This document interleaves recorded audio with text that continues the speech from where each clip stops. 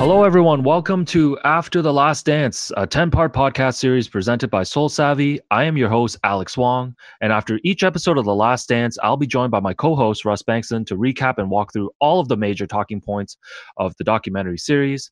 Before we get started, Russ, I just want to give a quick shout out to SoleSavy and their entire team for giving the two of us this space to chat about this documentary series. SoleSavy is a sneaker platform and community that provides you with the tools and resources you need to beat the bots and successfully purchase the products you want for retail. For more details, check out solesavy.com, SOLESAVY.com. Russ, before we even get into action-packed episode 5, how are we going to pronounce Tony Kukoc on this? Are we doing Kukoc, Kukoc?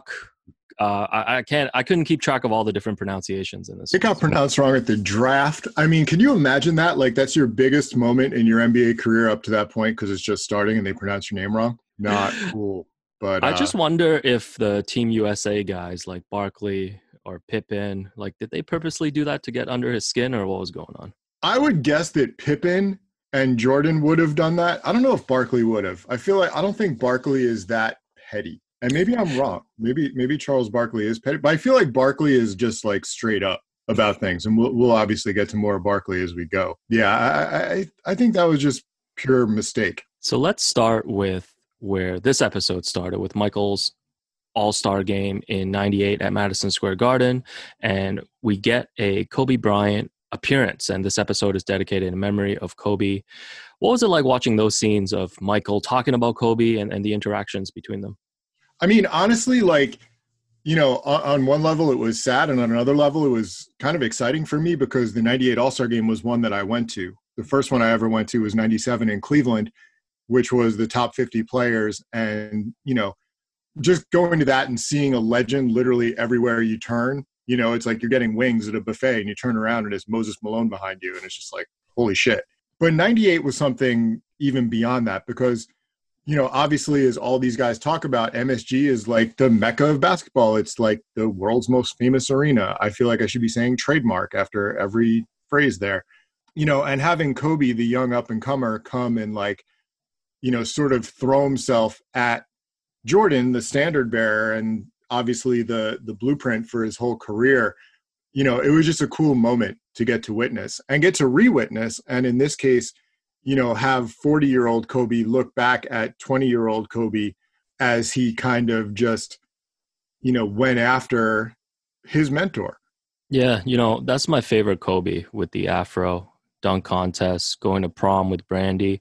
And I thought there was a really good quote in there from Kobe talking about how he truly hates having discussions about who would win one-on-one, Michael versus Kobe. There's thousands of people right now on Twitter having that exact discussion, I would imagine. And he said that what you get from me is from Michael, and you don't get the 5 championships that I have without him, which, you know, I know Kobe and players get a little bit more maybe reflective post-career, but I thought it was cool to have him on record saying that in this doc. I also think, like, it's funny how people in the media and fans try to answer that question when the end result, I think, and all Kobe was looking for was for the question to be asked. There isn't an answer. There is no answer as to whether Kobe in his prime could beat Jordan in his prime because, you know, obviously time travel is not a real thing. The fact that that question gets asked at all, that's the success. The fact that people are putting those two guys' names together in that way, that's all you really ever need. The question itself can't get answered. You just want it to be asked. I think that's a great way to put it, especially because you can tell the joy of Kobe talking about how Michael was so willing to give him advice, and just being acknowledged by Michael probably meant the world to him, right? And it's funny because I think I saw some comments on Twitter, you know, earlier regarding the first 4 episodes and about how we're not getting that much behind the scenes stuff. Like, the behind the scenes is what we were sold on.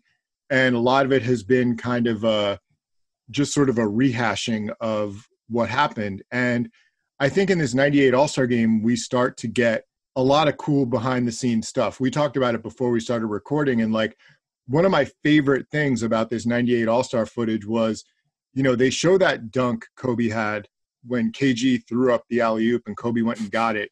And you see Grant Hill kind of in the corner of the frame, like, you know, not really doing anything.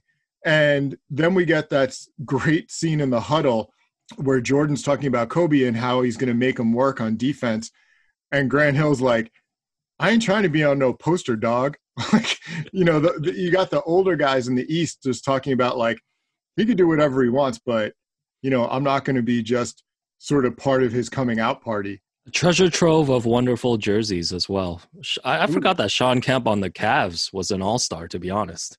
That was some leftover voting. That was where your legacy gets you a spot that your performance doesn't exactly qualify you for. But yeah, I mean, between him and Twan and obviously the Grant Hill horse jerseys, which for some reason are now beloved. I never liked those, but yeah. And the pregame scenes in the locker room, you know, with Coach Larry and then Magic coming in and talking to Jordan and the other ultimate Chicago icon, Tim Hardaway, you know, and just joking around. It's funny, like those scenes with Larry and Michael and Jordan, you could almost sense him ascending from his active career to the pantheon of the greats. You know, it's like Larry and Mike and Magic are the ones welcoming Mike into the next phase of not his career, but his superstardom. And we'll get into this when we talk about the 92 Olympics later on in this episode. But one of my favorite subplots of this series so far is just the friendship and relationship between Michael and Magic. Like, I love how different they are, but they're similar in many ways in terms of the competitiveness, but just the reverence that Michael has for Magic in all the scenes that you see between them is great. And shout outs to Rick Carlisle getting even more airtime, a little cameo again. This time it wasn't Mike shooting jumpers over him. So a better cameo for Rick Carlisle this time. And it's interesting also, like you bring up the Dream Team and how in that Dream Team and during the scrimmages and stuff, you had Mike going at Magic to prove that, hey, it was his time. And we sort of get the same thing from Kobe going at Michael. I mean, there's a scene in that where they're first taking the court and Kobe's like, I got Mike. And it's like, all right, if that's who you want, Rook. And the guys in the East talking about Kobe in the pregame, you know, and Jordan saying about how he doesn't let the game come to him. Like he just goes and gets it, and how he took so many shots. And if he wants to, you know, keep doing that, he's going to need to go get rebounds. And then we have that weird scene where they cut over, I think it's Twan and Penny, and they're both sitting in their lockers and not saying anything. So it's just interesting seeing how the young guys react to the older guys criticizing another young guy who doesn't happen to be in that room. So we then cut to Michael's, well, quote unquote, final regular season game, at least in a Bulls uniform at Madison Square Garden. And he's in the locker room lacing up the Air Jordan 1 Chicago's, the first shoe that he wore at the Garden. It was kind of cool watching Mike lace his own sneakers. Yes, I definitely enjoyed that. I'm still super angry at that whole moment. I can tell you exactly where I was when that happened. I was in my hotel room at the Bengtson in Portland, Oregon, with Tony Gervino, who was the editor of Slam at the time. We had gone out for some Slam-related activity. It might have been for Kicks even, for the first Kicks issue. That was probably it. And had we not been there, I would have been at that game because I was going to tons of Knicks games, and there was no way I would have missed Knicks Bulls, let alone Jordan's final game in the Garden. And when I saw him first hit the screen, because it was a nationally televised game, with those shoes on, I was so mad that I wasn't there for that. It was just such an iconic moment, even it being like completely self-aware. I mean, the stuff Jordan was talking about with wearing those shoes, you know, it was 100% a marketing opportunity. But at the same time, it was such a cool thing to do. I like, too, that there's a shot in the locker room where they pan to the Jordan 13s, and Michael's talking about how innovation has taken a long turn. Now, Russ, I know you've recently been breaking out some old shoes to go shoot hoops. I want to ask you, when's the last time you hooped in a pair of Jordan 1s, and did you bleed in them? God, it's been forever. And no, I definitely wouldn't have bled. I don't think my feet are quite as sensitive to that sort of thing as Mike, and probably partially because I am nowhere near the athlete Michael Jordan is or even is right now at 50, whatever he is. I did once wear a pair of Jordan 2s to shoot at the United Center when we went out for the Jordan 23 launch. And that was a pickup game where I actually got to square up against Bobito, which was actually a lot of fun. Yeah, no bleeding. No bleeding.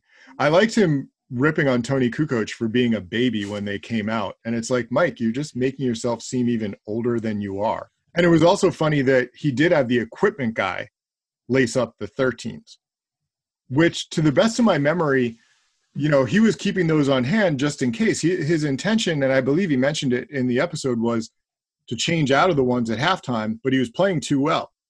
So he actually left them on. So his feet suffered for his game. 42 points, and this was his own bloody sock game. And Michael's probably a little better person than Kurt Schilling. I was going to say it was real, and it did not keep him out of the Hall of Fame. And I liked him talking shit to Patrick Ewing in the locker room after. This is just going to be a recurring theme. Poor Patrick. And Patrick, at that point, you could see he had like a cast on his wrist, so he was already out. You could sort of see the writing on the wall for Patrick's career at that point, despite the fact that he would go on to play for the Seattle Supersonics and the Orlando Magic, which kind of still don't believe. This gives us a flashback to 1984 when Michael first strikes his deal and the Air Jordan line begins. So I guess the first loser of the week is going to be Adidas. I'm sure they're going to be dragged all across social media on all graphics, especially with the quote of Michael saying that, you know, he had every intention and wanted to sign with Adidas. Don't mention the Justin Timberlake cameo yet, because that's going to be a whole other segment for us. But what were your favorites from these flashback scenes? I like that scene in his dorm room when he talked about how he likes the NBA, you know, he likes Adidas, he likes Marcus Johnson, you know, and that's the thing, like, it's crazy in hindsight that Adidas wasn't able to get him, but no one had the vision that Nike did to do what they did with Jordan. And part of that was because, you know, it's funny, like, I feel like hindsight is weird sometimes because we look at Nike signing Jordan and like, we look at what Nike is now. They're a multi-billion international company. And back in 1984, they were a 12-year-old company that was just getting started. You know, I mean, they were essentially and one back then. And they didn't even get their start in basketball. They were, I mean, I think Falk pointed it out maybe, like, about them being a running shoe company. And it's true. Like, they were a company started by runners for runners that happened to get into all these other sports. And, you know, they had the foresight, and whether it was Sonny Vaccaro or David Falk or Rob Strasser or whoever else you want to give the credit to basically throw all their money behind Jordan. I think it's interesting too. Watching this segment, for me, it was just also, it feels like every segment that they do on this documentary, and I know a lot has been written about Jordan, Air Jordan, and Michael's deal with them. It feels like every segment that they do, it does feel like they're glossing over things just because there's just so much to get to when it comes to Michael's career. I wanted to ask you too. So when he finally goes and visits Jordan and Nike because Dolores, his mom, implores him to just go and hear them out. Shout out to her being the real hero. She is the real hero. And she was probably still depositing money into Michael's account at the time. The Nike family welcomes the Jordan family banner, that's hanging there. How much do you think that would be selling on eBay right now? Oh my God. I mean, there are so many little unique pieces of that history that, you know, either haven't surfaced or are probably tucked away in Nike's archives somewhere. I mean, I'm sure everyone saw Aaron Goodwin posting that pair of black and red Air ships that they made for Jordan, and there's literally 2 pairs that they sent to him. Like, a game-worn pair of Jordan shoes from his very beginnings, preseason time in the NBA. I mean, those are literally priceless. Like, I could see those selling for 7 figures, which is crazy because that original pair of, you know, they're Air ships, but they say Air Jordan on the back, will absolutely sell for more money than his entire first Nike deal was, which is kind of awesome. I also enjoyed that during some of the time voiceover, someone said something about Jordan being as hot as a Cabbage Patch Kid. That made me very happy. And, you know, if you're going to do a segment on the Jordan 1s, I think if we were to make a list, the two people that you would want speaking on this would be Nas and Justin Timberlake, right? Oh, yeah. If you made a list of all the people in the world who could speak on that, those two guys would definitely be on that list. I have no idea how you pick them over virtually anybody else, but sure. I love Nas. Illmatic is still one of my favorite records of all time, but I don't think of Nas at all when I think about sneakers. Justin Timberlake being on the brand Jordan payroll, probably not the most objective person when it comes to Air Jordan. I mean, I could probably, if you gave me a few hours, come up with a few thousand people I would suggest over them, but I don't think we have that much time. Yeah, stay tuned for our bonus Patreon episode where Russ lists off 1,000 people. Yeah, no, just you, Russ. I'm out. No, it's just you, Russ. Even better. For the record, I'll give you one name. I would have loved to hear LL Cool J talk about the Air Jordan, because he was wearing Air Jordan 1s on the back of his, I believe, his debut album, if I remember correctly. And that was the thing. Like, the Air Jordan 1 was one of those first shoes that entered the cultural, was a cultural signifier when it was still very much a performance shoe. I'm going to go with cannabis. Shout out to anyone who got that reference. So we flash back then to 91, and the Bulls had just won their first championship, which we saw in the last episode, and now they're going for theirs. Yeah. What do you want to touch on? Before we get to that, we did have the first, I think it was the first in this, introduction of Spike Lee as something other than a Knicks fan. Yes. And kind of how they got him to do spots, and how significant all that was. And the part of that I thought was the most interesting was when they had Jordan talk about it in the current day, and he talked about how his game was his biggest endorsement, and now he doesn't get any of this if he's averaging, and I think he said like 2 points and 4 rebounds or something like that. And I kind of want to go back. I think he was reading off Bill Cartwright's stats. I was going to say, I kind of want to go back and see which Bull he was talking about. But yeah, he said his game did all his talking, and it was like, okay, yeah, you're right. And then I think actually, if I have it right, that's when we went back to 98 and finished off that game first. And then we go to 91, and this is the year where the Bulls play the Portland Trail Blazers in the finals. And I think through these finals, they're asking present-day Michael to just basically tell us, Michael, what was your secret motivation? And this one was not so secret. Everybody was comparing Michael and Clyde at the time, and we get some pregame footage with Marv Albert and Mike Fratello talking about how their stats are equal, and these are basically the two best players in the game. And present-day Michael says, Clyde was a threat. I'm not saying he wasn't a threat, but me being compared to him, I took offense to that. And then we get to the game one where he hits all these 3-pointers, which tells us that we were in a different era, because the finals record for 3-pointers and a half at the time was 4 threes. I'm pretty sure Steph Curry does that in the first 6 possessions of every game. I would like, though, to give another shout out to the whoever is pairing the music with the seasonal highlight montages, because before we got to the finals, we got the 91-92 season set to Black Sheep, which was, again, perfect. I mean, they're undefeated with those. And I did greatly enjoy, although, again, I think like I tweeted something to the effect that literally every moment in these documentaries could be its own 10-part documentary. And I would 100% like to see one on the eyes closed free throw against Denver, which apparently was something said between him and then very young Dikembe Mutombo. And of course he hit it. Yeah, that's an amazing moment that I think shows up a lot across social media. I would have loved them to touch on that. Any thoughts on the Michael Clyde argument at the time? And I don't want to preface everything with saying I tweeted this, but someone was talking about it, and my take was you could have two things are simultaneously true. As two guards go, Clyde was as close to Jordan as anyone got. But at the same time, Clyde was a lot closer to the average NBA two guard than he was to Jordan. Like, sure, if you want to talk about them being, the elite two guards in the league, that's fine.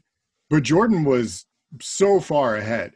And I also think the under-discussed aspect of his game one performance and even his finals performance in general, it was interesting that you had Magic Johnson, who was on the team Jordan beat the previous year for the championship, on the sidelines as an announcer because of his unfortunate HIV diagnosis.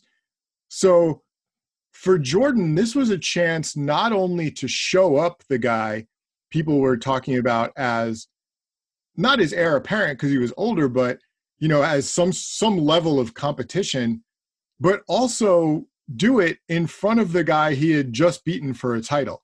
And we get something later with Magic where he talks about, it wasn't enough for Jordan to beat you. He had to put his foot on your neck. And that to me was that kind of moment. Yeah, that was great. And I love that they were playing cards the night before game one, Magic and Michael. And Michael basically said, I'm going to give it to Drexler in game one. I guess there was no controversy of them playing cards as long as it was a home game and not at Atlantic City. But I was going to say they were just in their hotel room. But, it's funny too, because like we always look at the shrug and the 6 3-pointers in the first half, but the Bulls just annihilated the Blazers that game.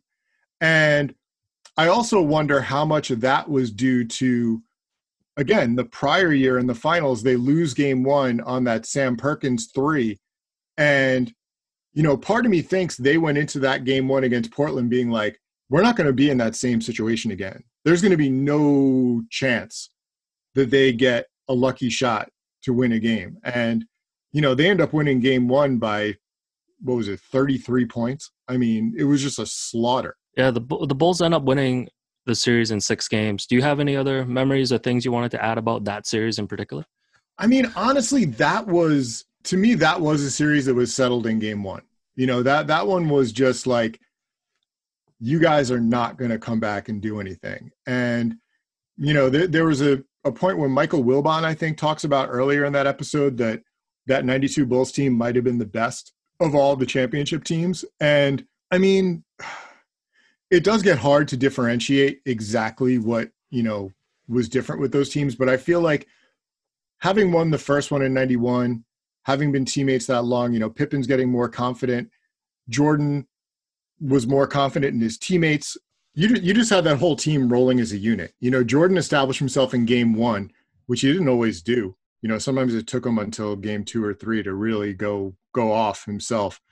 And they just weren't going to be beaten. And, afterwards we found out the real secret though, because Jerry Krause mentioned the word organization 5 times in his post-game interview. He's got champagne dripping off him and is making sure to mention organization every 5th word. And it's kind of good Jordan and Pippen, I guess, didn't hear him or that there were cameras in there. Otherwise, he might have been stuffed into a champagne bottle and thrown out to sea. There's also a scene in the locker room where Michael's smoking a cigar and he tells Jerry, you can't smoke it. It'll stunt your growth. You mentioned this to me off air. It's funny because in this episode, obviously, it opens with a memoriam for Kobe. They have not mentioned that Jerry Krause has passed away, even though he's been such a prominent character in this documentary so far. It's kind of weird. And I feel like, and I'm probably going to be struck by lightning for saying this, and if that happens, like, RIP me for the next one. But it's almost reached the point where the reverence being paid to Kobe, which is obviously deserved as, befitting his status, has sort of overshadowed literally everyone else who's died. There are other people in this doc. Chuck Daly passed away. I don't know if it's just recency bias or what it is, but hopefully there's a little bit of a longer in memoriam, credits section, at least when this all ends, in recognition of all the other people who've passed away who we unfortunately don't get a chance to hear from. With Kobe, I'm mostly happy that they did record segments with him before he passed away. So, and I bring up Chuck Daly because that was another great moment in that locker room when Jordan's talking about the Olympics, when he's still got the sweat drying on him from the finals and says, if Chuck Daly plays me over 10 minutes a game, I'm quitting. And then he laughs to show he's obviously just kidding, and clearly was. But I feel like all that stuff showed how much everything was bleeding into everything else for him professionally, where it's like, Nike did those shirts that says basketball never stops. And like for Jordan, basketball never stopped. It was just occasionally interrupted by golf games. You're saying he wasn't going to quit and give his spot to Isaiah Thomas at the Olympics, Russ? That was the whole discussion of Isaiah not being selected for the dream team was very interesting. I think not only do you get Jordan's mindset of no one's going to beat him, but it's like a lot of other things about Jordan, it was entirely unnecessary and overly cruel. Like, do we really need current day Isaiah Thomas talking about how hurt he was to not be selected for the Dream Team? I mean, Dominique Wilkins wasn't selected for the Dream Team. He was a multi-time All-Star, the second leading scorer basically in the NBA. But, basically that segment was one of those things that shows you how much, I don't want to say editorial control, but say that Jordan has over the storylines, because a few minutes talking about Isaiah being left off the Dream Team just seemed unnecessary. Yeah, we'll get a little bit more into the creative control stuff, especially, I believe, in the next episode. I thought it was a little bullshit, too, for Michael, present-day Michael, to say that, the harmony and the camaraderie and the chemistry was great on the Dream Team, which obviously he's not wrong about, but that Isaiah would have ruined that harmony. I just thought that was bullshit. He would have just been another guy on the team. Doesn't mean you had to go play cards with him. Well, it's funny. And like, again, we'll get to it. And I think like, nothing shows Jordan's competitiveness more than the fact that the two people addressed most in the entire Dream Team footage are Isaiah Thomas, who wasn't selected for the team, and Tony Kukoc, who Jordan and Pippen made miserable on purpose. It's Tony Kukoc, by the way, Russ. Or Can Kukoc, you, whatever you like. Yeah, I mean, we get more talk about those guys than we do about guys who were actually on the team. Yeah, that is a very fascinating point. And the 92 Olympics footage touches on, of course, that classic pickup game that happened at Monte Carlo. And for listeners who don't know the full story, I definitely recommend you trying to find, I believe it was NBA TV who did a full documentary on this. And Jack McCollum, in his book about the Dream Team, touches on this pickup game in full detail as well. I'll still never get over, I always laugh when I see Magic just throwing a fit in that game and talking about, it's Chicago Stadium again. They just brought Chicago Stadium. NBA superstars, they're just like us. Oh man. I don't know if you have anything more to add to that, because I do feel like, the Dream Team and this Isaiah selection, and the Tony Kukoc stuff, which I thought was brutal for Tony. These are big talking points that's been touched on. Like, was there anything new that jumped out to you, or maybe something revelatory for you? There wasn't anything that new. The thing I guess that struck me was, and it's sort of part of a pattern, Jordan and Pippen go out and just ruin Tony Kukoc in that first game and just utterly destroy him and take cheap shots at him in interviews afterwards. And, Pippen says maybe he shouldn't come to the NBA. And someone asked Jordan about it and he just starts laughing. But, and they do address it in this doc. Tony comes back, and in the gold medal game, the USA buries Croatia again, but Tony has a really good game. And that sort of return is kind of Kukoc doing what Pippen did. Where it's like, when you try and compete with Jordan, you're going to get beaten up. You're going to get belittled. And if you come back and show you're strong enough to compete, he'll respect you. And I think that game is what paved the way for Tony eventually becoming a key part of that Bulls second three-peat team. I think there was definitely different levels of hatred or bitterness towards Tony when you look at Michael and Scotty. For Michael, I think obviously there is a little bit of the Jerry Krause stuff, and Michael is he has a quote unquote competitive problem. But Scotty, obviously, with the contract negotiations and all of that, I mean, he was a lot harsher criticizing Tony after that first game when Team USA played Croatia, saying that if he's going to play at that level, I don't know if he can last 2 games in the NBA. 2 other things on the 92 Barcelona Olympics for me. Well, 3 other things. Number one, so we can add Reebok to the list of losers for this week. So Adidas and Reebok are taking L's. I love how Michael was just so excited talking in the car about how he's got something up his sleeve about draping his flag over the Reebok logo. And the fit of the week for me was Ahmad Rashad, who was wearing this all-over print NBA Inside Stuff tee in the lobby in one of the scenes. And shout-outs to Willow Bay, a staple of my childhood from NBA Inside Stuff as well. The Ahmad Rashad, there's been a lot of Ahmad Rashad in this doc, and there will continue to be more Ahmad Rashad. I do like that he asked Jordan who would take the last shot, as if there would be any other answer except Jordan himself, and the fact that Jordan, of course, is lugging a golf bag through the hotel lobby because, winning an Olympic gold medal is basically like a vacation. So we wrap up with a few other scenes and a few other topics that they touch on. And I think the next one touches on the 1990 Senate race between Harvey Gantt and Jesse Helms and the infamous Michael Jordan line that Republicans buy shoes too. And Michael talks about that, saying that that was a statement that he made in jest on the bus, and talks about how he never thought of himself as an activist and that he thought of himself as a basketball player, and that's where he devoted his energy. First of all, I did not know Jesse Helms, the Republican who was running against Harvey Gantt, was just this like complete trash human. There's a clip of him talking Oh about yeah. how, hey, I'm not saying that there would be segregated schools, but that would probably be my choice. Right. No, I mean, that's the thing too, is like, Jordan talks about not being an activist, but opposing someone like Jesse Helms isn't activism. Like, it's sort of, well, it's hard to say common sense given the state of America right now, but you wouldn't think that would be a very difficult decision.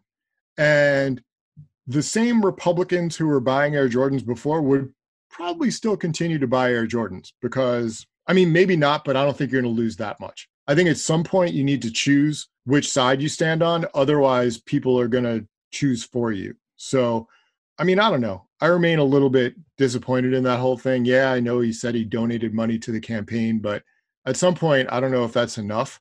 I did think it was interesting that they were able to go all the way to Barack Obama for his feelings on it.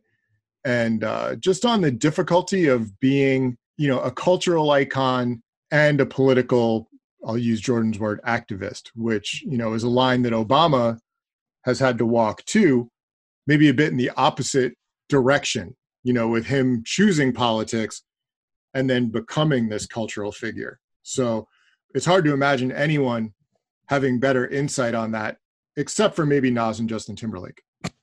Wow, I can't believe you just stole my joke. I had that at the tip of my tongue. I got to regroup right now. I think it's interesting to me too, because you talk about creative control and Michael's involvement in this. This would be a completely different segment, I feel like, with different voices if he wasn't involved. Yeah, it would. It would. And I mean, they didn't really give like the bigger contextual picture. Like, I don't even know what the balance was in Congress at that point, and like, how that would have tipped other things, and how it would have affected anything outside of North Carolina. But I do think if Jordan was going to insert himself in one political race ever while he was an active player, that would have been the one to do it. And he sort of, and I hate to say it, but I feel like, Jordan's used this doc to make a lot of excuses, some of which are less believable than others. And for this, he said something about how it would, no matter what he did, it would never be enough for everybody. And I don't know, to me, that's such a cop-out. Like, of course not. Of course it's never going to be enough for everybody, but it'll be enough for someone, and will it be enough for you? At some point you start to wonder how many of Jordan's decisions are being made based on what he actually believes rather than, I don't know, like what is correct for Michael Jordan Inc. Yeah, I think sometimes maybe the most obvious answer is the correct one, and you could look at that as a business decision. Before we get to some of the final scenes, I did want to ask you, what do you think is a favorite Air Jordan model for Republicans? Wow, that's a tough question. I don't know. I'm gonna have to think about that. Let tell you what. Let's get back to that when we're talking about episode 6, or maybe at the end of this episode. Let me think on it before we. Okay, I'm gonna demand an answer from you though. All right, that's fine. So the final scenes, we go back to the Last Dance season, the 98 season, and we're heading towards the end of the regular season, and there's a lot of talk about ticket requests, and there's this wonderful scene where Michael again is just holding court in his own little room in the back of the Bulls locker room, and Randy Brown comes in, and Michael just pulls out of his drawer a bunch of tickets, and he's the ticket plug, and he calls himself God. Some of my favorites of this, and they do a montage of all the celebrities who show up, and it includes Drew Barrymore, Wayne Gretzky, Jerry Rice, Muhammad Ali, John Cusack, who was filming in Toronto. I need to figure out what he was filming. Prince, Spike Lee. And my favorite was Seinfeld visiting the locker room. And it was just awkward as hell when he was in there trying to make jokes about the whiteboard and walking out and saying hi to a player. Like, that was pure Seinfeld clout chasing. I respect it. And it's just very funny with literally two of the most famous people in the world at that point, standing around joking with each other. And I don't know, they didn't seem to really connect on a personal level at all. You're right. I did enjoy when he was walking out and he pointed to the one play on the board and he's like, that's not going to work. You should get rid of that. That was very good. Although, yeah, none of that interaction between Seinfeld and Jordan seemed nearly as authentic, I suppose, as the brief interaction between John Cusack and Bill Wennington on the sidelines. When Wennington says that Jordan doesn't pass him the ball at all, like, oh, you can almost feel the pain. I don't know. Bill Cartwright probably would have played that scene a little different. But yeah. And also shout out again to whoever's picking the music and the music budget for being able to play Outkast over the scene when they're playing the game at the Atlanta Dome. Obviously a complete, not a throwaway moment, but nothing of significance, and you still paid for an Outkast snippet. That's good stuff. Yeah, no, we have to give a shout out to the soundtrack, which I think won this episode for me. I mean, they opened with the Nas Lauryn Hill "If I Ruled the World" at the '98 All-Star Game. Tribe Called Quest was in this. "Can I Kick It?" Special Ed, "I Got It Made." When they went back to '84, you mentioned Black Sheep and the Outkast here. So that was a pretty action-packed episode in terms of touching on different timelines. Before we wrap up, is there anything else you wanted to add about episode 5? The one thing that's been interesting for me through this whole thing is the balance of backstory and story. I think when it was initially announced, the idea of this Last Dance, I thought that a majority of the on-screen time would be spent on the actual 1998 season and playoffs. And in reality, it seems like we're about 80-20 on backstory and story. So I'm kind of hoping as we go forward that more of the attention shifts to 1998 and the actual Last Dance. I appreciate them filling in all this backstory, but again, it all ends up seeming very lightly sketched, and it's harder to really dig deep into anything because there's so much they want to cover. So I'm hoping as we move forward, we get more of the actual behind the scenes 98 stuff, and just let some of the backstory go. Or, I mean, obviously we've covered a lot of it by now. Yeah, I think that's a really good point because we're reaching the halfway point of the series at the end of this episode. And, just looking ahead, I think eventually the timelines are going to merge. Like, they still obviously have to cover Michael's third championship, retirement, going to play baseball, and his return. And then they're probably going to have to touch on the 72-win season, right? And the start of the second three-peat. But you're right, like the 98 storyline, when you think about it, has been pretty thin so far, especially for a doc that I think was promoted very heavily as going to be about all this behind-the-scenes look at 97, 98. But hopefully with the 5 episodes to go, there will be, especially when they get into the playoffs, maybe they'll start fleshing that out a little bit more. So that does it for us for this episode. I want to thanks again to everyone for listening. You can find After the Last Dance on iTunes, Spotify, and any other platforms that you use to listen to podcasts. And just want to give a shout out again to SoleSavy for having us on this platform to talk about this documentary. And we will catch you on the next episode. The sneaker game is tough if you're in it alone. Getting the latest pair of hype sneakers is becoming increasingly difficult these days. As soon as you try to purchase, the shoe is out of stock. If you want to improve your skills, you need to learn the tricks of the trade. Be smart and get equipped with the right tools and information you need to help you cop the sneakers you want. SoleSavy, the exclusive sneaker community